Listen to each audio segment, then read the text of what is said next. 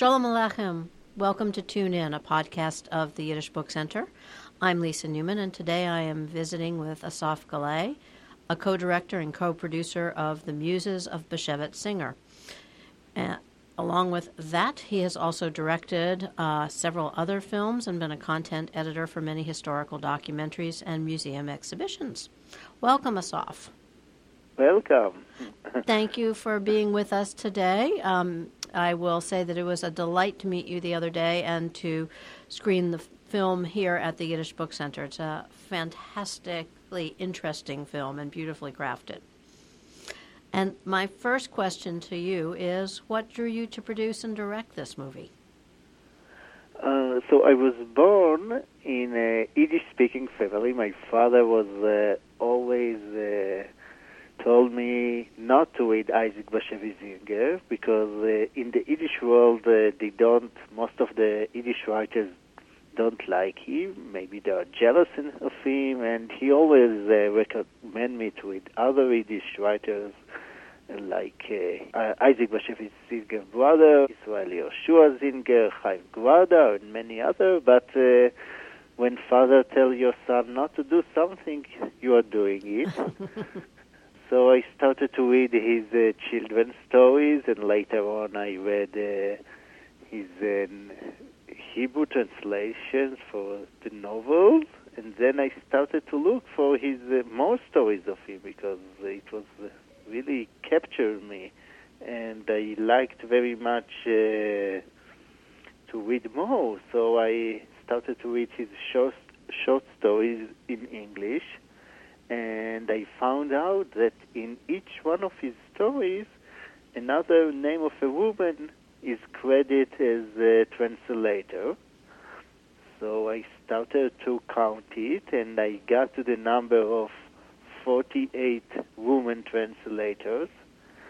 And I said, okay, there is something here. I need, this is a very mysterious thing. I never heard about this phenomenon. So I need to look what is behind.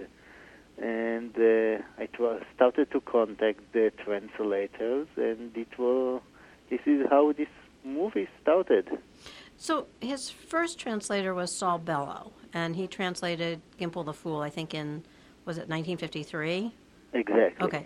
And that translation was very much acclaimed, but it gave credit and acclaim to both Bellow and to Singer, which I gather is maybe the backstory to Singer's decision going forward as to who and how his work would be translated. And I wonder if you could tell us a little bit about that.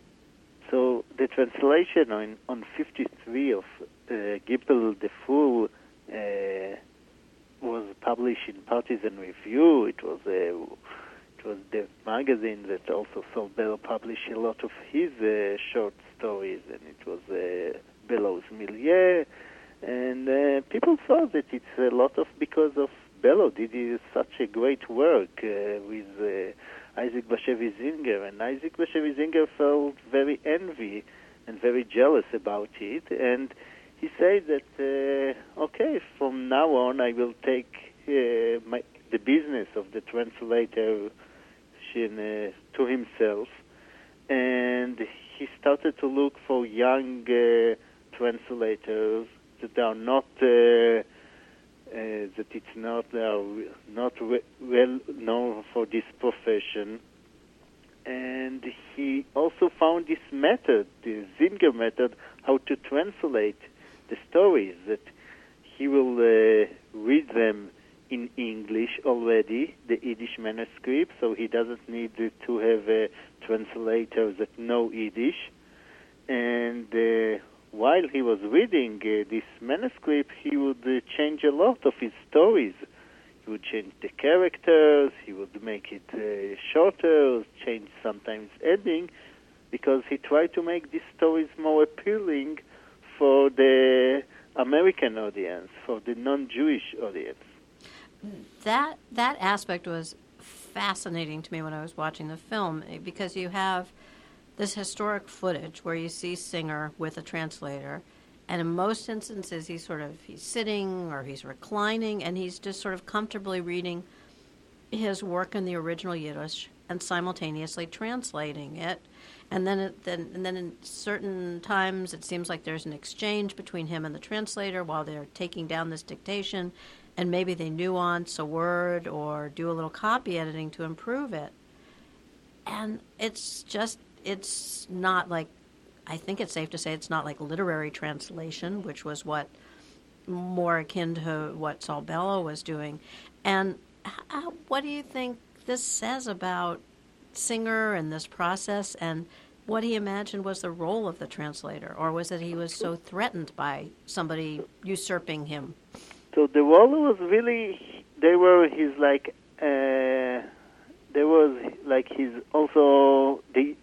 he used them also to be translator for the American culture. Like, if he would try to tell them a proverb or a word that they didn't understand in English, the original was in Yiddish, and he tried to translate it to English, he would cut it. Like, if it's a quote from the Bible or it's a proverb in Yiddish that is full of proverbs. So if it was not working, couldn't be translated to the next language. He could cut if he would sing that he could see in their faces, or they don't understand what is this character, why you need he would cut it. So they really changed the stories a lot of time. Like, for example, Shosha, his famous novel Shosha in Yiddish, it's 700 pages. In English, it's 200 pages. He cut a lot during this process. So it seems then that he used these translators more as sort of like a focus group, nowadays we might call it, where they would listen to him doing the translation and he would gauge their reaction and then make changes accordingly to make it more palatable or more interesting or accessible? Yes. They were like his focus group for the new generation in America, for that didn't grow up in East Europe, that didn't understand a lot of this culture and mentality.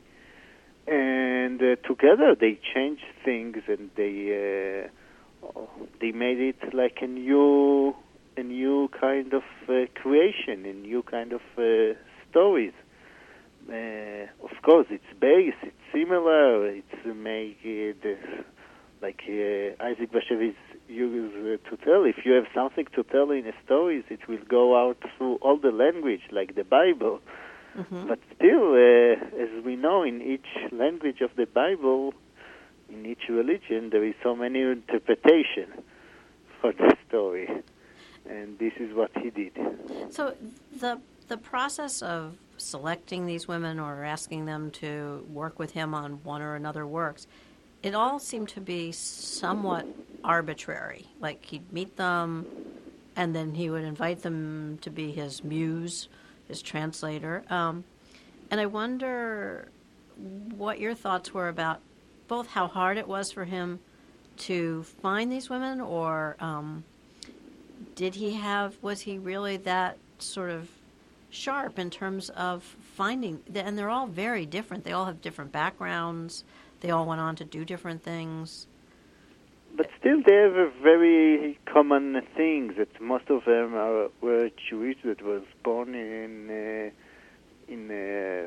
they were the first generation in their families. They were really young.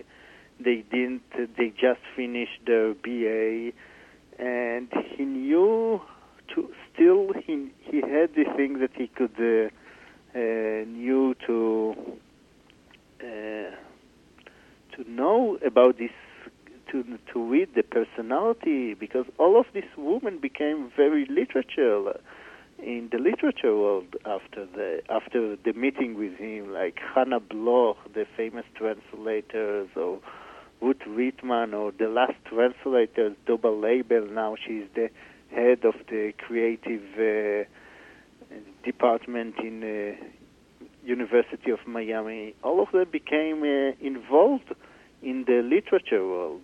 So he knew to recognize some something in them that they didn't know still about them. Mm-hmm. Because after that, they became professional writers, translators, script writers, playwriters. He knew to recognize something, and still he wanted that he will be young and that he was very cheap, that he will not need to pay them a lot. And was it hard for the women to tell the story? For some of them, it took a while, and they were very protective about him and about this and about the history. But some of them were really amazed that first time that somebody is coming and asks them about their role, their part in the translation, because most of the time he got all the famous, and nobody cared about who was the translators. And they knew how much they were involved and had so much important part, and they were happy to tell about this part. I wanted to ask you that, and I was wondering how they see their role, and I wonder if there's just, if there's one story you could share with us about how when one of these women perceived what their role was in bringing this literature to English readers?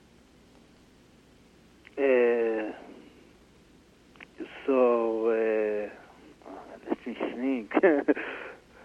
They're all very compelling stories, but I was just wondering if there was one who stands out in terms of defining what her thoughts were about the role. I think that I will take Marie-Pierre Bay, that she's his French translator. That she understood that her role is not only to translate from English to French. That it was also the role to work that in Europe that people will know more about Isaac Bashevis Singer, and she told him a lot that he should write more about also not about his childhood.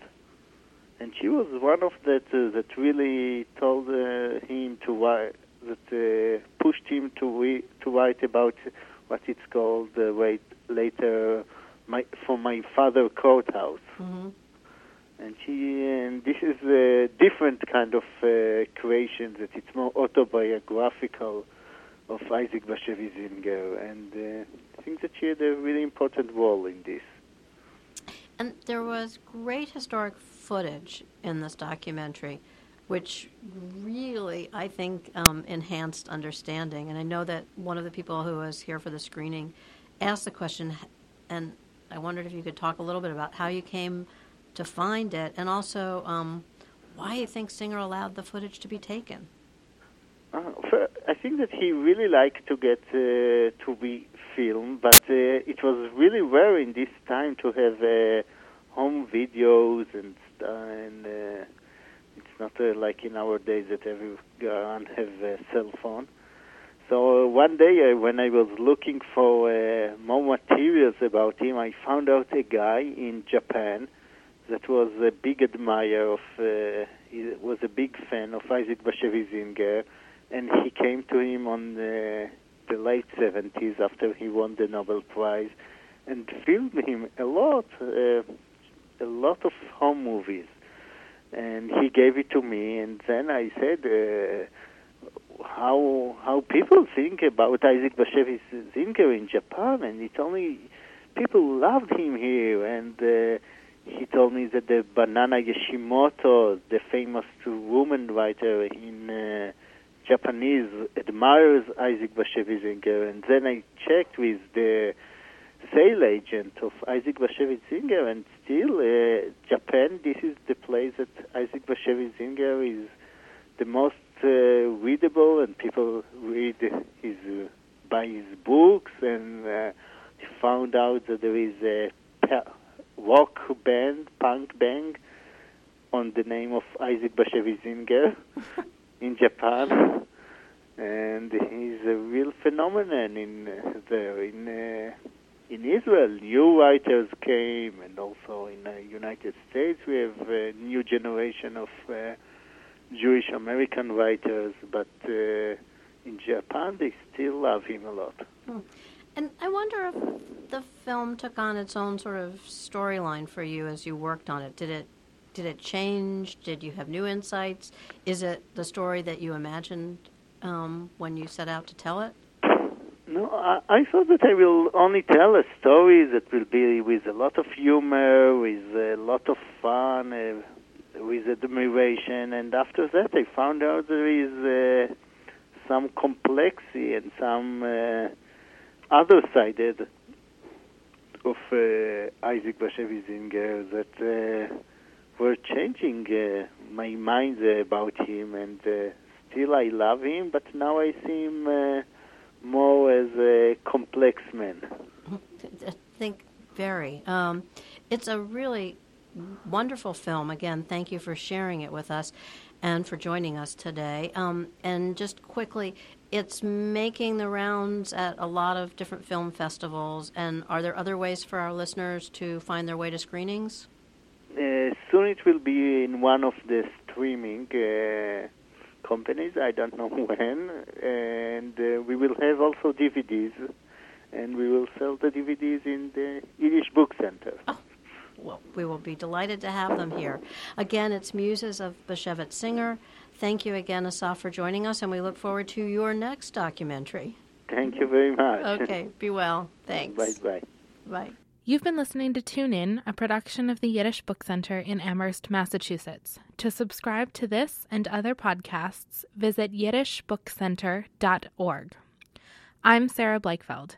Be happy, be healthy, and tune in again soon.